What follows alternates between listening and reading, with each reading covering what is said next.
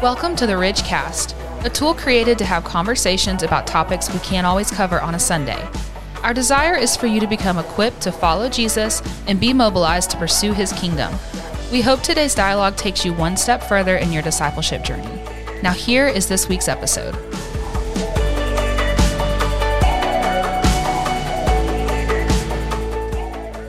What's up, everybody? Welcome to the first episode of the Ridgecast. I am so excited to be here. My name is David. I'm the pastor of discipleship. We are inside our multi-million-dollar podcast studio recording this. I'm just kidding. We are just in the church office, but it's going to be great nonetheless. We're super excited to be doing this. I'm really honored to be joined by two guests today that everybody knows and loves. First, to my left, we have none other than our lead pastor, Chan Mitchell.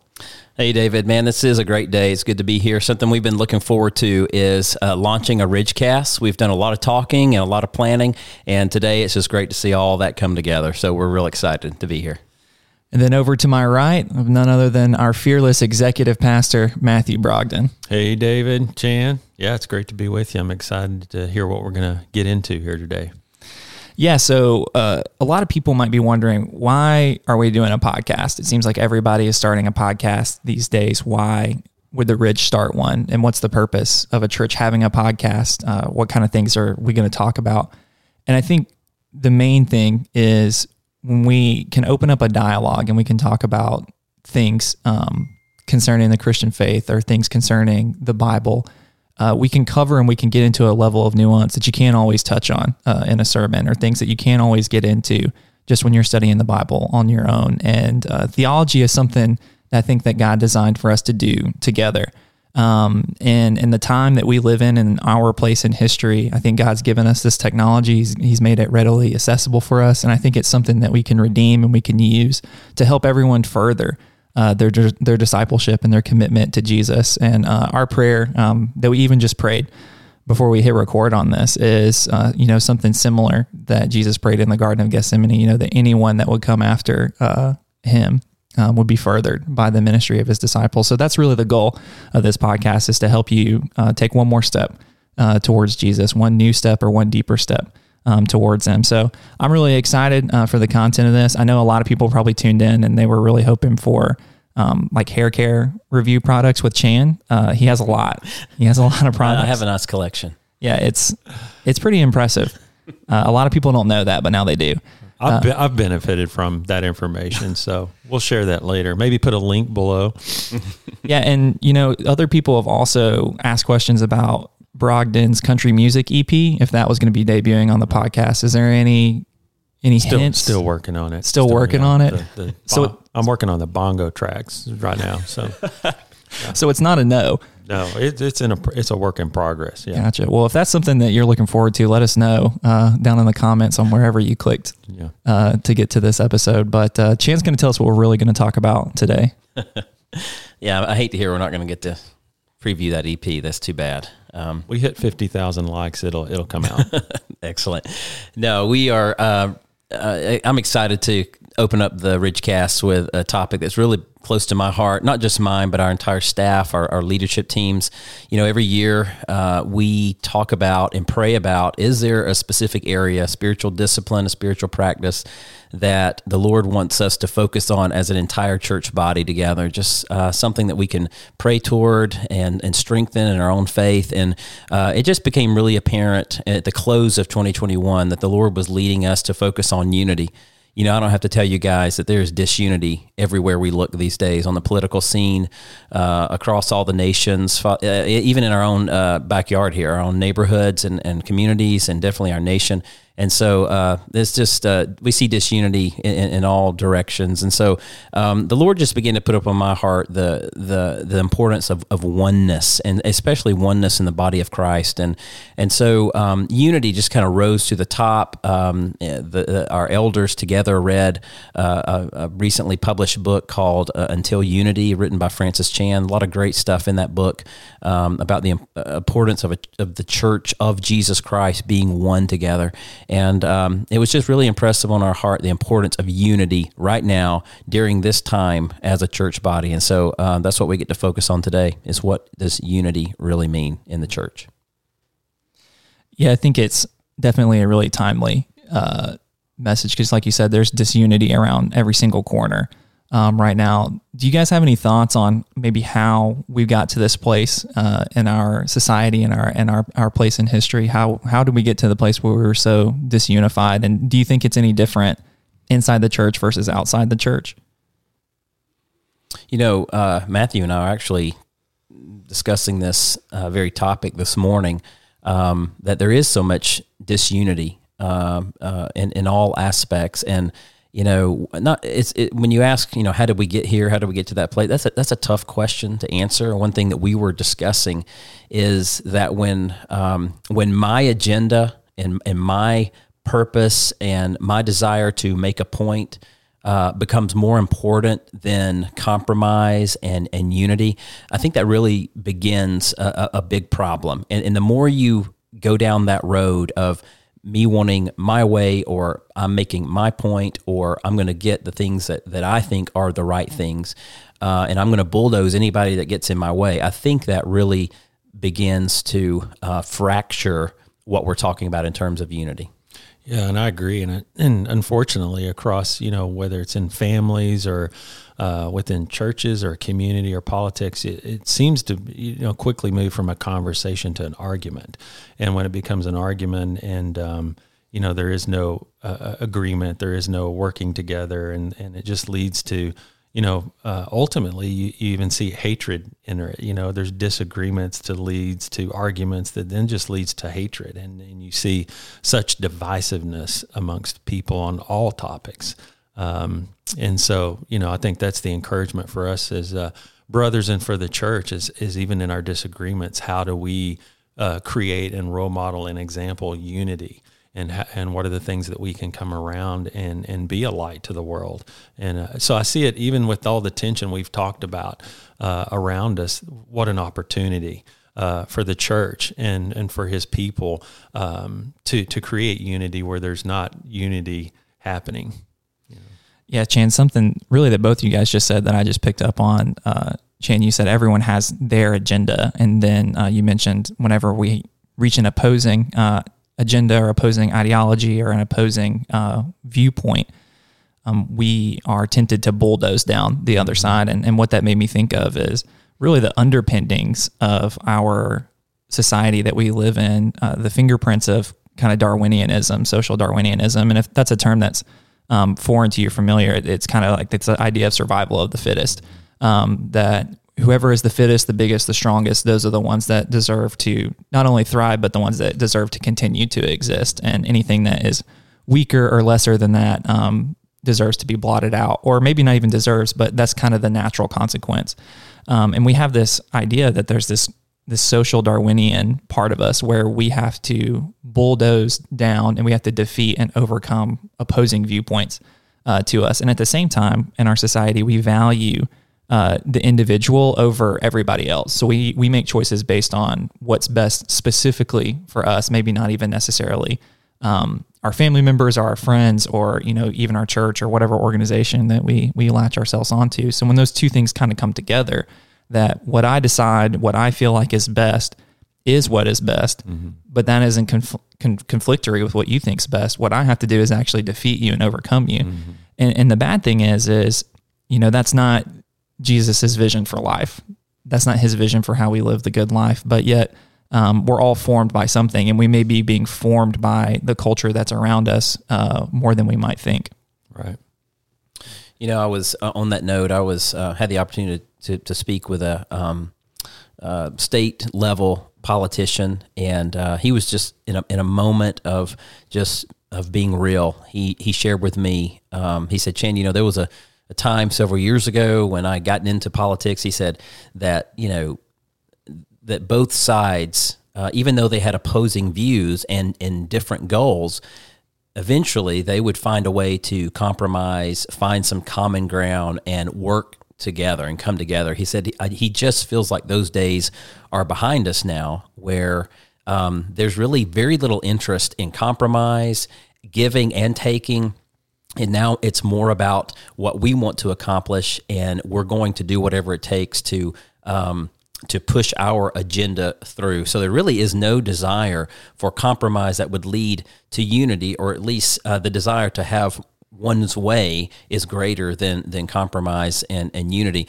And the politician I was talking to, he just said, he said that's just a recipe for disaster. And we see that same principle in the Word of God. A house divided will certainly fall, and we've seen that, and I think in many different aspects. Matthew, you mentioned the family not long ago. We see that in our own nations around the world.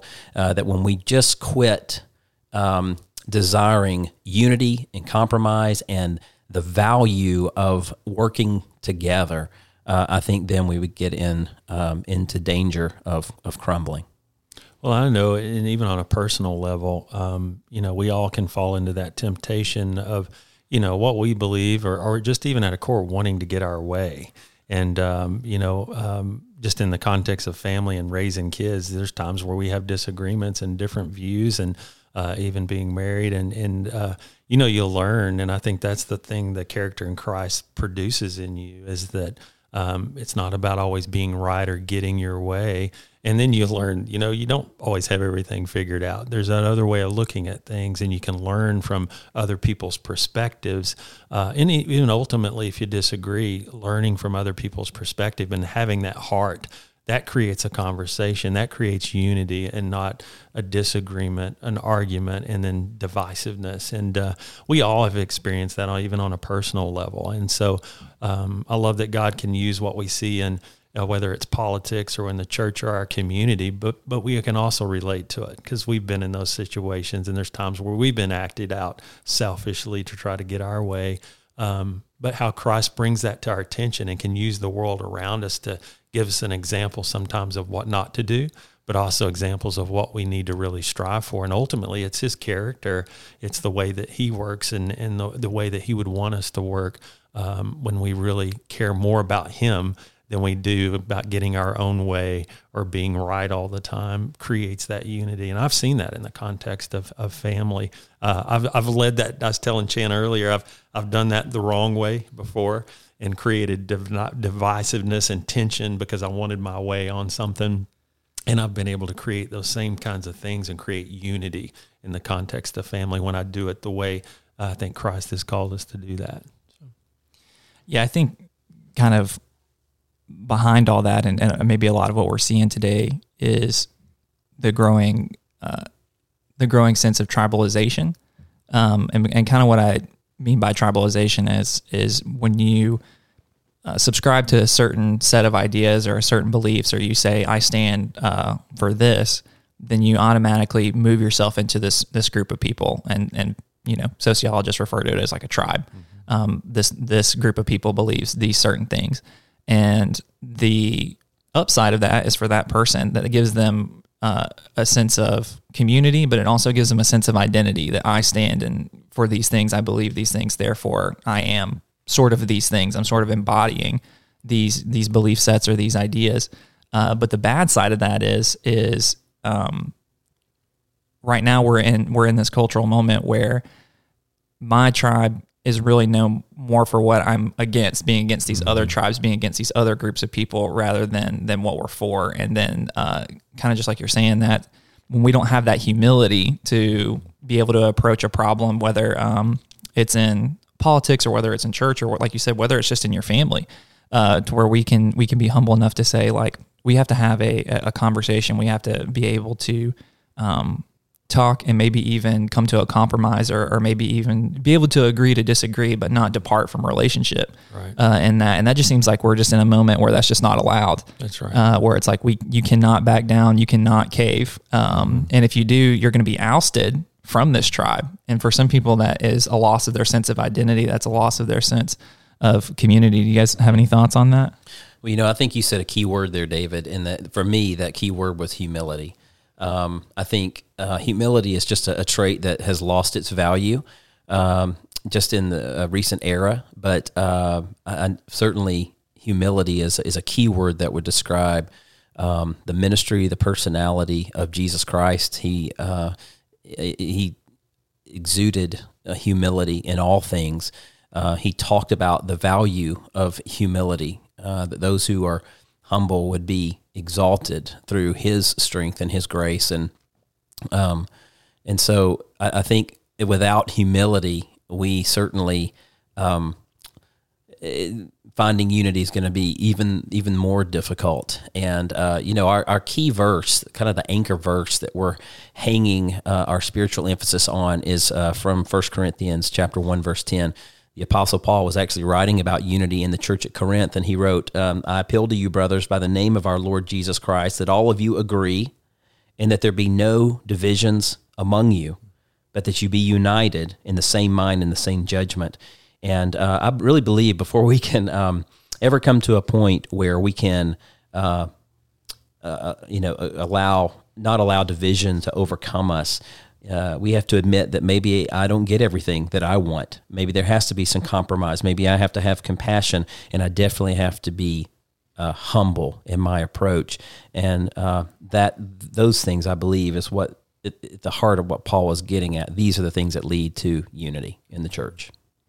I like what you said too earlier, David, that, even as we have these discussions and we have these, what you referred to as the tribes and the camps or whatever, that it's not at the expense of relationship. You see that as, one person has this view, another person has this view, and it's right here amongst us in our community, in our church, and that creates that loss of relationship. And I think that's just, the verse you read just reminds me of that's the point, is we don't have to lose the relationship, even if we have a disagreement or we see something a little bit different way. And I almost think if we do, and it's a cost of a relationship, or we oust somebody from our group because of a disagreement or because of a different belief on something, I think that's the opposite of what God's calling us to do. And we always talk about around here that relationship leads to influence. And if you cut off that relationship because there was a disagreement or you see something differently, then there's no way to have that conversation that might either bring you to understanding or the other person to understanding, because of that, you've kind of kicked them out. So I think that always fighting for that relationship is key. And I know it goes against, I want to be around the people that look like me, think like me, walk like me, support me, and are for me. And as soon as there's something that goes against that, we tend to want to either get away from it or and so I just know Christ in me causes me to want to step into that, and even some that may be a little more difficult as far as relationship, to keep fighting for that relationship, to find the common ground so that we can continue to build relationship. Because I think, again, now more than ever before, that's the opportunity that we as followers have, is to model that. Because Jesus comes into us and everything is counter to our human nature and our sinful nature. And that's an opportunity that we have that he will help us do, is to create those relationships that are deep and that are bonded and that can model, even in our differences or our different looks and feels and thinks about the ways we think about things, that we can still come together and be unified and have a love for each other, not just learn to get along in our disagreements, but we have a love for each other. And there's so much strength in that. Yeah, I think whenever you... like you're talking about, whenever you surround yourself with people who are exactly like you, that have the same belief sets as you do, that have the same viewpoints, and no one is ever kind of challenging you, or no one is ever trying to encourage you, maybe look at this problem from a different angle or a different viewpoint. I think the bad part of that is we're actually missing out on what Jesus had, what his vision for having like the best life is, to having the good life is. And you don't have to look further than just, the first few hundred years that the church existed. If you flip back in a history book, the church was people who were rich, it was people who were poor, it was men, it was women, it was people from all kinds of different ethnic backgrounds, all types of different racial backgrounds. That the ancient Near Eastern world was just a big melting pot, where all these different cultures and societal influences were coming in, and people, just like today, tended to stay, in their own group or their own class. But what made the church so, I think, lively and appealing, historians say, is they were willing to cross over those boundaries. Mm-hmm. They were willing to seek unity with people who were slaves or who were former slaves, people who were prostitutes or were at the, the bottom rung of the societal ladder, were sitting side by side eating from the same table, taking the Lord's Supper with people who were at the top of the societal ladder. And they stepped over what was normative for their society. They stepped over into what would have even have been offensive in that society in order to fight for that unity. So, I think it's Eugene Peterson is the one who said that there's no successful congregations in the New Testament. And I don't feel like you have to, we just did 1 Corinthians for 600 weeks, Chan. You don't have to look further than a letter like 1 Corinthians and know man, it was a mess. Yeah. It was a mess. Lively and compelling, but still a mess. Yeah. And it's what made it so compelling? And I think it is that unity. And I think that's why no matter where you look in the New Testament, that continued force, that continued push to be unified, to endure, to bear with one another, to show patience, to do all those things to protect it, because I think that can be our best mode of evangelism in some points. And they had to feel that tension. It's not our human nature to step into that when you have that variety of people and differences, walks of life, and opinions. That you can not want to step into that. So, they felt that tension, but when they do that, that's the body of Christ, coming together and we're all different but coming together and being unified in Him. It's just a great expression of what we're supposed to be. Something that just kind of came to mind that I wanted to ask you guys is, let's just say someone's driving around in their car, listening to this, or maybe they're doing some chores around the house and they're thinking, that sounds good. I understand, the Bible says, we're supposed to be unified with other people. We need to get other people around us who are different than us. But is there any value? Is there any benefit on the other side other than, well, I'm just supposed to do this because the Bible says so? Is there anything, because when you put it that way, it makes it kind of sound like going to the dentist almost. Man, I know I'm supposed to go to the dentist because it's supposed to help, but I don't really look forward to it. It's one of those things that I kind of bear and endure, and I do because I'm supposed to. Do you think there's any felt benefit or any felt difference that can be made on the other side? If you were to really buckle down and say, I'm going to fight for unity, what do you think's on the other side? The first thing that comes to mind, David, when you ask that question is, and you mentioned this a minute ago, you mentioned the living or finding the good life. We might say living the blessed life. And my mind went right away to the Sermon on the Mount. In the Beatitudes, Jesus is talking about the blessed life, if you will, and what it means to be blessed. And he lists some things. And one of those things is, blessed are the peacemakers.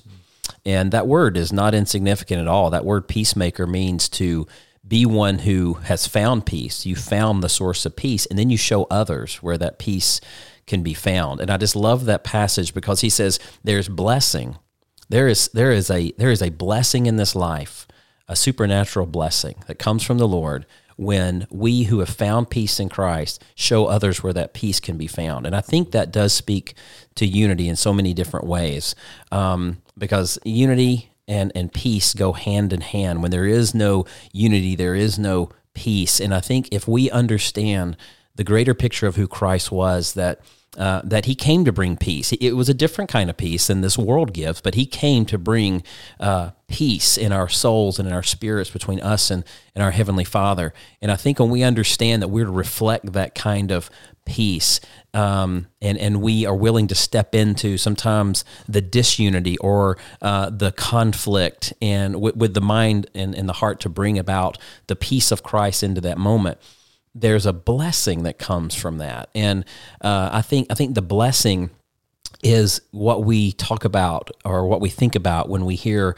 the term abundant life. There's a better life than just always winning or making a point or just making sure I have my way or that my voice is heard. I think Jesus was driving down to the point that there is a spiritual blessing when we are willing to step in and work for peace, especially when it's peace that's only found in Christ, because then we're doing what he said, being a peacemaker, showing others where that peace and that unity can be found. That's right. Well, and I think when you say that, David, I'm thinking of, I feel like according to his word and what he's calling us to do, but then when you feel prompted to do these things and get out of your comfort zone, and engage different people. And this happened all across my life and in my family. And But when you respond to those, I remember the first times you're doing some things you've not ever done before, but you feel God leading you to reach out to this person or these kids and these students or these neighbors. It can be very uncomfortable at times, and you're like, and there's some uncertain things. You don't know how you're going to be received and how people are going to respond. And but as you do that, when you're feeling, that's what, the scripture says, and God is prompting us to do these, you start to learn that he's going to equip you and even in uncertainty, and even you can't control other people and their response to things. You always learn. And I think we're, as we step out of our comfort zone and as we go against maybe what our own human nature is, and defaults are, and God's leading us to engage with neighbors, engage with, our kids' friends that may not be raised like them and may be struggling with different things. And we put ourselves out there, and we start inviting them in our home, inviting them to church, and going and picking them up. And you see God moving and doing things that, not everything goes well. And sometimes you're not in your comfort zone. But as you continue to do those things, He continues to grow you, and it almost gives you more confidence and faith to step into the next thing. And I've seen him grow that. It sometimes can be even more further, the next one, out of our comfort zone and engaging people that we might normally not engage. But I've seen great fruit from that too. And it just encourages you. I think that obedience to him gives you that courage. And even when something doesn't go well or you don't get the response you thought, if you're acting in obedience and doing something he's led you to do, it causes you to grow in that. And then you're stretched in what you might thought, there's things that we'll do now and engage people in a way that years ago I might not have done that, but I've learned to be obedient, respond, and get out of my comfort zone. And even when things don't go as planned, there's still something I can learn from it. And trust God, too, that he did a work that I might not have seen in those situations as well. Yeah, I think you're bringing up something that would be really good for us to tap into is, let's talk about practically, someone's listening to this, just brass tacks, like what are some steps people can take towards being unified to other people? What are some things that they can adopt, that they can put into practice, more than just thinking, okay, I should be unified, and then turning off this podcast and going back to whatever it is that they were doing? What are some things we think we can do? And I think you said one thing that really keyed in for me was just talking to people face to face. It's easy to demonize or to put someone into a category in your mind that they are other or that they are against you whenever they're nameless, whenever they're faceless, whenever you've never had a discussion with that person, because your mind just begins to just kind of label those people and put them into certain buckets and stuff in your mind. But what I've always found is amazing is even when I'm having like maybe anxiety about having a conversation with someone, rather than allowing my mind to race and, play 10 conversations over and over, if I actually go and I talk to that person, if I'm frustrated with them, or even if I don't know them, there's something about just talking to someone face to face that humanizes them.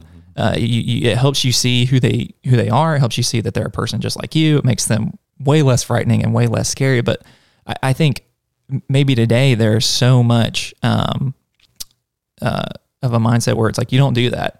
Like, you don't talk to people that you don't know. Like, you don't actually go and talk to your neighbors and stuff anymore. Maybe in our context, in a smaller town, that makes it a little bit easier. But still, I think there's an idea that's pervasive of we have to respect everyone's space. We have to stay, in our own zone, and we shouldn't go out and try to strike up a conversation with someone you don't know. And if you've ever tried to do this before, like if you're a particularly outgoing person and you just try to start talking to someone while you're waiting in line at the grocery store or you're in line somewhere like that, it's almost like a disquieting experience for some people. They're feel very taken aback or uncomfortable to do that. But I think that even just going and introducing yourself to your neighbor. And when I say neighbor, I mean in the actual most physical sense, the people who live in close proximity to where you live and you sleep every night.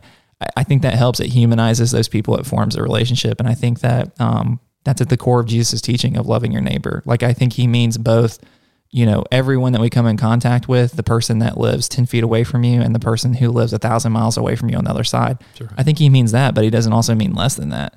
I think his primary meaning is the people who live in close proximity to you, how are you loving and affect those people? And I think that's something practical that we can do to begin to fight for unity with those who are around us. And then even at church too, how many people come in and out of church every single week, and they only know a handful of people there. So you definitely have to be proactive, I think, to engage people and deliberate. But in that, asking questions and listening. I think listening's a big part of it. It's easy to, to walk up and already have something. Hey, I want to meet this person because I have something to tell them, or I see something in their life that needs to be corrected, so I want to meet them and go tell them what they need to change, versus just engaging relationship first and valuing them, like you're saying, as a person, because we're all designed for relationship. God created us that way. We all need it. And but just to ask a question and build a relation, like we genuinely care for this, meeting people and getting to know people and to know who they are. Well, that requires listening. And we've kind of joked, all of us has felt that time to time, unless you paying somebody, they're not listening to you, And so I think that's a huge opportunity that we have, is just, asking a few questions, but listening to people, and then, going from there. Yeah, I agree with you, Matthew. And if you're asking, does this really work? I was brought to mind a few years ago. Someone called me out on social media for a particular stance I took on a particular subject, and chose to go to the platform of social media and just disagree with me publicly and kind of call me out and that sort of thing. And I'm not one to debate on social media. So what I did, I just contacted this person privately, and I said, hey, saw your post. Would love to grab coffee with you next week and just kind of talk about where you're coming from on that. And I think it really caught him off guard, because he wrote back privately and said, oh, no, we're good. I just wanted to say something about that. He says, no big deal. He said, but I appreciate you reaching out to me. He said, I've never had anyone actually respond in that way. And it immediately just de-escalated that whole conflict. And even though we didn't have the opportunity to come together face to face, since then, I've run into that person a number of times. There's always respect. There's always kindness. There's always grace there. And so, David, I think to your point, just being willing to talk, have dialogue, listening is such a huge part of unity. I think sometimes when I don't understand where someone's coming from, just being able to ask the question, hey, can you just help me understand your perspective? Help me to understand why you feel that way. And just a very simple tool like that can just immediately break down walls and allow discussion to happen. So, Chan, are you saying that someone tried to cancel you online and you overcame it with love? With love, yeah. We'll just leave it right there. Yeah, I think that was what was happened. But really, to the point, when there was an openness to have that discussion and not to really just make a point or to win an argument, all of a sudden there was a pathway forward. And I think that goes, just to circle back to where we started, I think that's a practical example of kind of the high level idea we're talking about at the beginning is when we're listening to people, it's almost like you're not listening to them to hear them. You're listening and you're already forming an argument in your mind in order to overcome them. And again, that's that Darwinian nature that has been maybe silently shaping us and molding us that we're maybe not even aware of until you're in those high tension moments. And then it comes out where it's like, I'm not even listening to what this person's saying. I'm just already formulating what I'm going to say. Whereas I think what you guys are both saying is maybe Jesus' vision for life is us practicing a more empathetic listening. Mm-hmm. And just because maybe you don't quote unquote win the argument, so to say, that doesn't mean that your life is now going backwards because you didn't do that or because you didn't respond. It may be the right thing for us, the obedient thing to do. The way we should measure success is, how am I responding to these conversations? Am I just trying to win them, or am I trying to show love and those things? So I think those are great. I think that's what Paul was getting to, David, when, he said, let there be no divisions among you. There's going to be times where we disagree on things, and that's fine. We all have different perspectives and backgrounds and understandings and knowledge. There's going to be some things that we disagree on, but we should never let those disagreements grow to where they become divisions, and especially in the church. Yeah, I think it's, I don't know if he originally said the quote or not, but it's attributed to him. But it's a Thomas Jefferson quote. And, historically, not the best guy in the whole world, tried to chop up the New Testament and kind of make his own DIY version of Christianity. But one quote that he said that has always stuck with me is, I've never seen politics or religion as a reason to depart from a friend. And that's something that I've kind of always carried. I remember reading that young, when I was, maybe 9th or 10th grade, coming across that quote and thinking, that's a good mindset. to keep, because you're closing yourself off from, I think, opportunities that the Holy Spirit might grow you.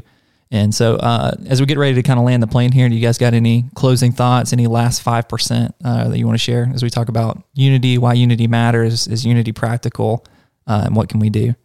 Well, and for me, a practical side personally is, and then we're in our 21 days of prayer and we're reading through different scriptures and in messages we hear on Sunday to be grounded in Him on a regular, in our walk and in His Word and praying and listening. When I talk about listening to God as well, and not just people, but it just helps us have a different perspective. As soon as you lose that time with Him and you're praying and you're being obedient to His Word, we start to go our own way if we're not doing those things. And so I know He constantly reframes things. He causes me to be stretched, to put myself out there in uncomfortable situations, but also to see the people. I always pray that, God, help me see them the way You see them, because I'll quickly draw my own conclusions by what they're saying, by how they look, by who they hang out with. And you can discern, and some of those may be right assumptions, but at the same time, God can see a heart that I can't see. And